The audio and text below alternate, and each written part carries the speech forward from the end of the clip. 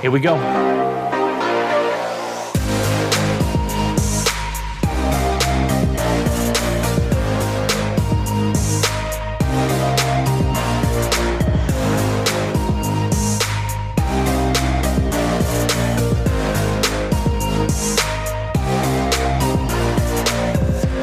Hey there, folks. This is your host, Cameron Ivy of Privacy Please, and thank you so much for tuning in each and every week. If this is your first time, welcome to the show.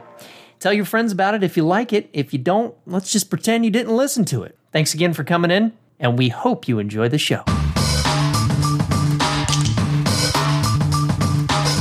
said, let's go. Hey, yeah. I said, let's go. Yeah. Whoa, that was bad. I can do way better than that. Whoa. See what I mean? Anyways. Alrighty then, ladies and gentlemen, welcome back to another episode of Privacy Please. I am your host, Cameron Ivy, and I've got some delish news stories coming out of the hot press of the interwebs. Now sit back and let's listen to some other people's problems. Anyone with me? Who's with me? Anyone? Two massive news stories that have come out just recently. One regarding Toyota. Car location data of 2 million customers exposed for 10 years. And the other news story, Dish Network likely paid ransom after recent ransomware attack. Man, these are good. Let's dive in.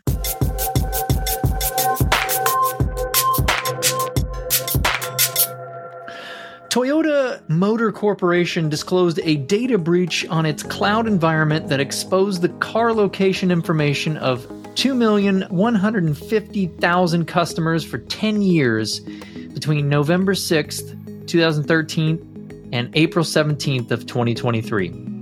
According to a security notice published in the company's Japanese newsroom, the data breach resulted from a database misconfiguration that allowed anyone to access its contents without a password. It was discovered that part of the data that Toyota Motor Corporation entrusted to Toyota Connected Corporation to manage had been made public due to misconfiguration of the cloud environment. He says, after the discovery of this matter, we have implemented measures to block access from the outside, but we are continuing to conduct investigations, including all cloud environments managed by TC. We apologize for causing great inconvenience and concern to our customers and related parties. Aw, thanks for the apologies. Does that give me back my privacy, though? I don't think so.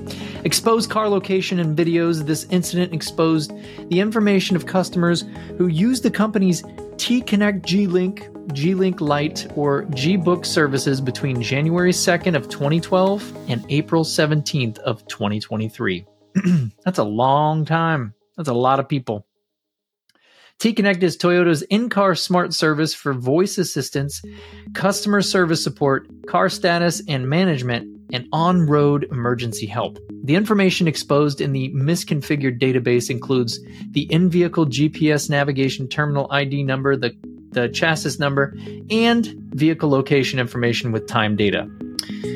While there is no evidence that the data was misused, unauthorized users could have accessed the historical data and possibly the real-time location of 2.15 million Toyota cars. It is important to note that the exposed details do not constitute personal identifiable information, so it wouldn't be possible to use this data leak to track individuals unless the attacker knew the VIN of their target's car. The car's VIN, also known as chassis number, is easily accessible, so someone with enough motivation and physical access to a target's car could theoretically have exploited the decade-long data leak for location tracking. So a second Toyota statement published on the Japanese Toyota Connected site also mentions the possibility of video recordings taken outside the vehicles having been exposed in the incident. The exposure period for those recordings was defined between November 14th of 16 and April 4th of 23, which is nearly 7 years. Again, the exposure of these videos would not severely impact the car owner's privacy, but this depends on the conditions, time, and location. Toyota has promised to send individual apology notices to impacted customers and set up a dedicated call center to handle their queries and requests. In October of 22, Toyota informed its customers of another lengthy data breach resulting from exposing a T-Connect customer database access key on a public GitHub repository. This enabled an unauthorized third party to access the details of 296,019 customers between December of 17 and September 15th of 22, when external unauthorized access to the GitHub repository was restricted. That's still just, that is mind-boggling, the timestamp between the information that was, even if it wasn't identifiable information, again, still having that information exposed is just baffling. But another big name, another data breach.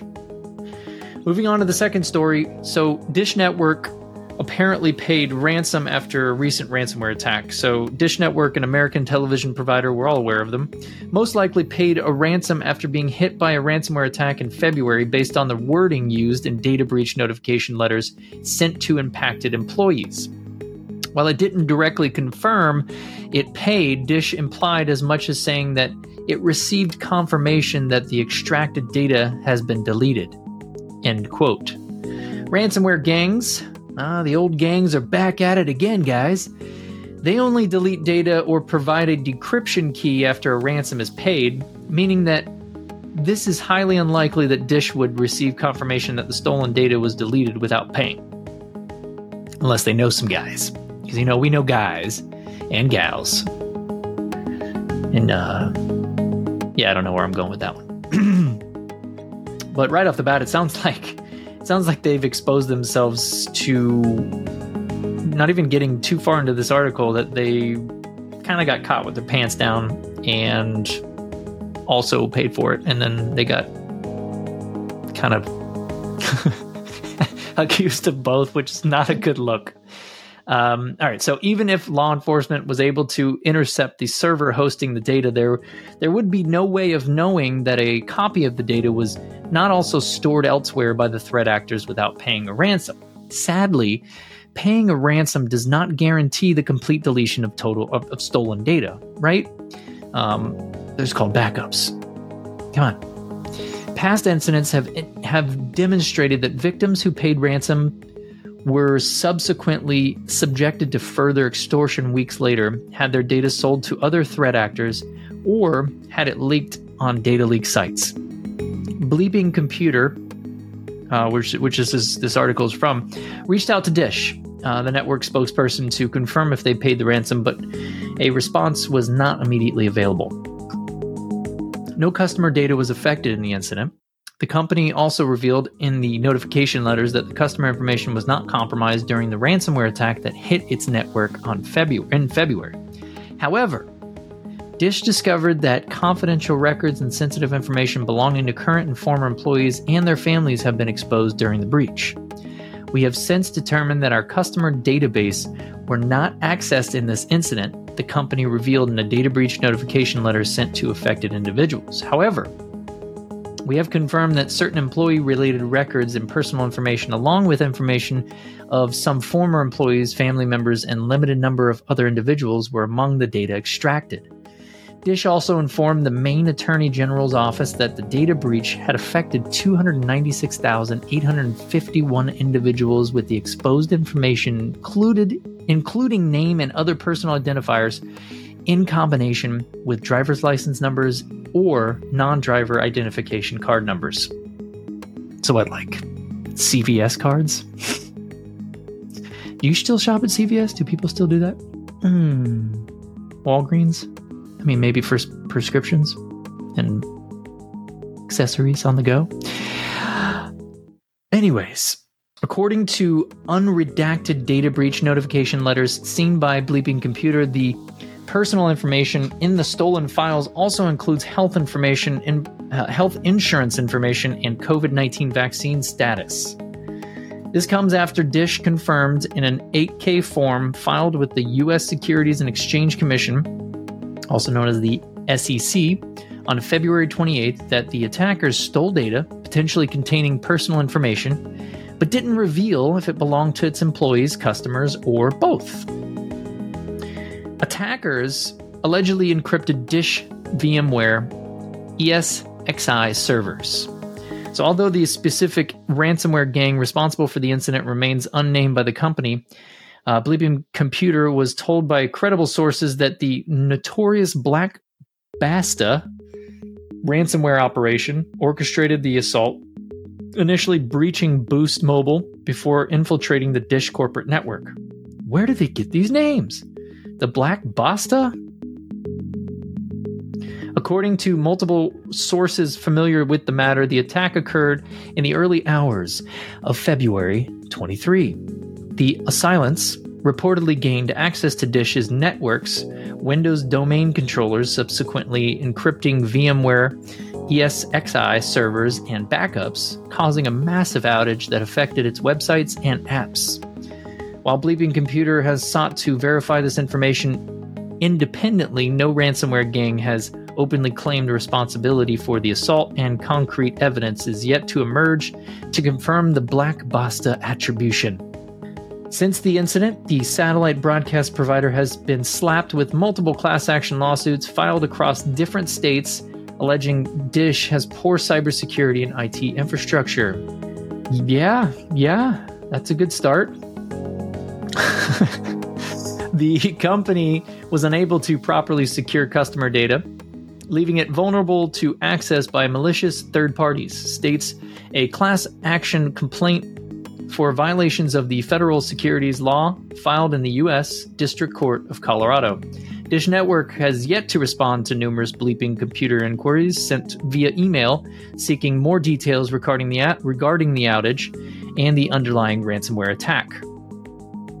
Man, that is the end of the article, and another fascinating one. Two big companies, Dish Network and Toyota, both big data breaches, and just poor execution, and just, I don't know, maybe, sometimes these big companies need to get hit with some pretty hefty fines to maybe make some better changes internally, whoever's running their security and privacy operations, because, there are a lot of companies out there still that would rather get fined than to have something, in place that's more modern with today's ongoing attacks.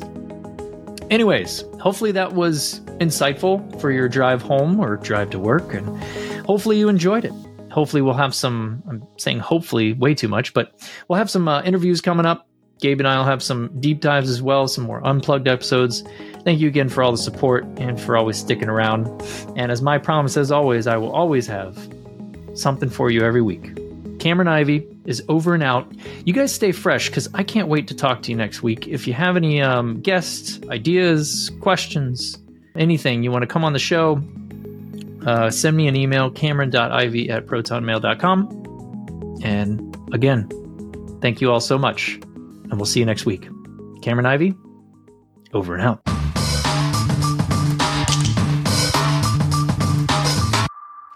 Hey, you guys made it all the way to the end. Thanks for listening. Again, if this is your first time, we really appreciate the support and everyone that's always been around since the beginning. We love you guys. Keep supporting Privacy Please, and we'll always have new content each and every week. Cameron Ivy, over and out.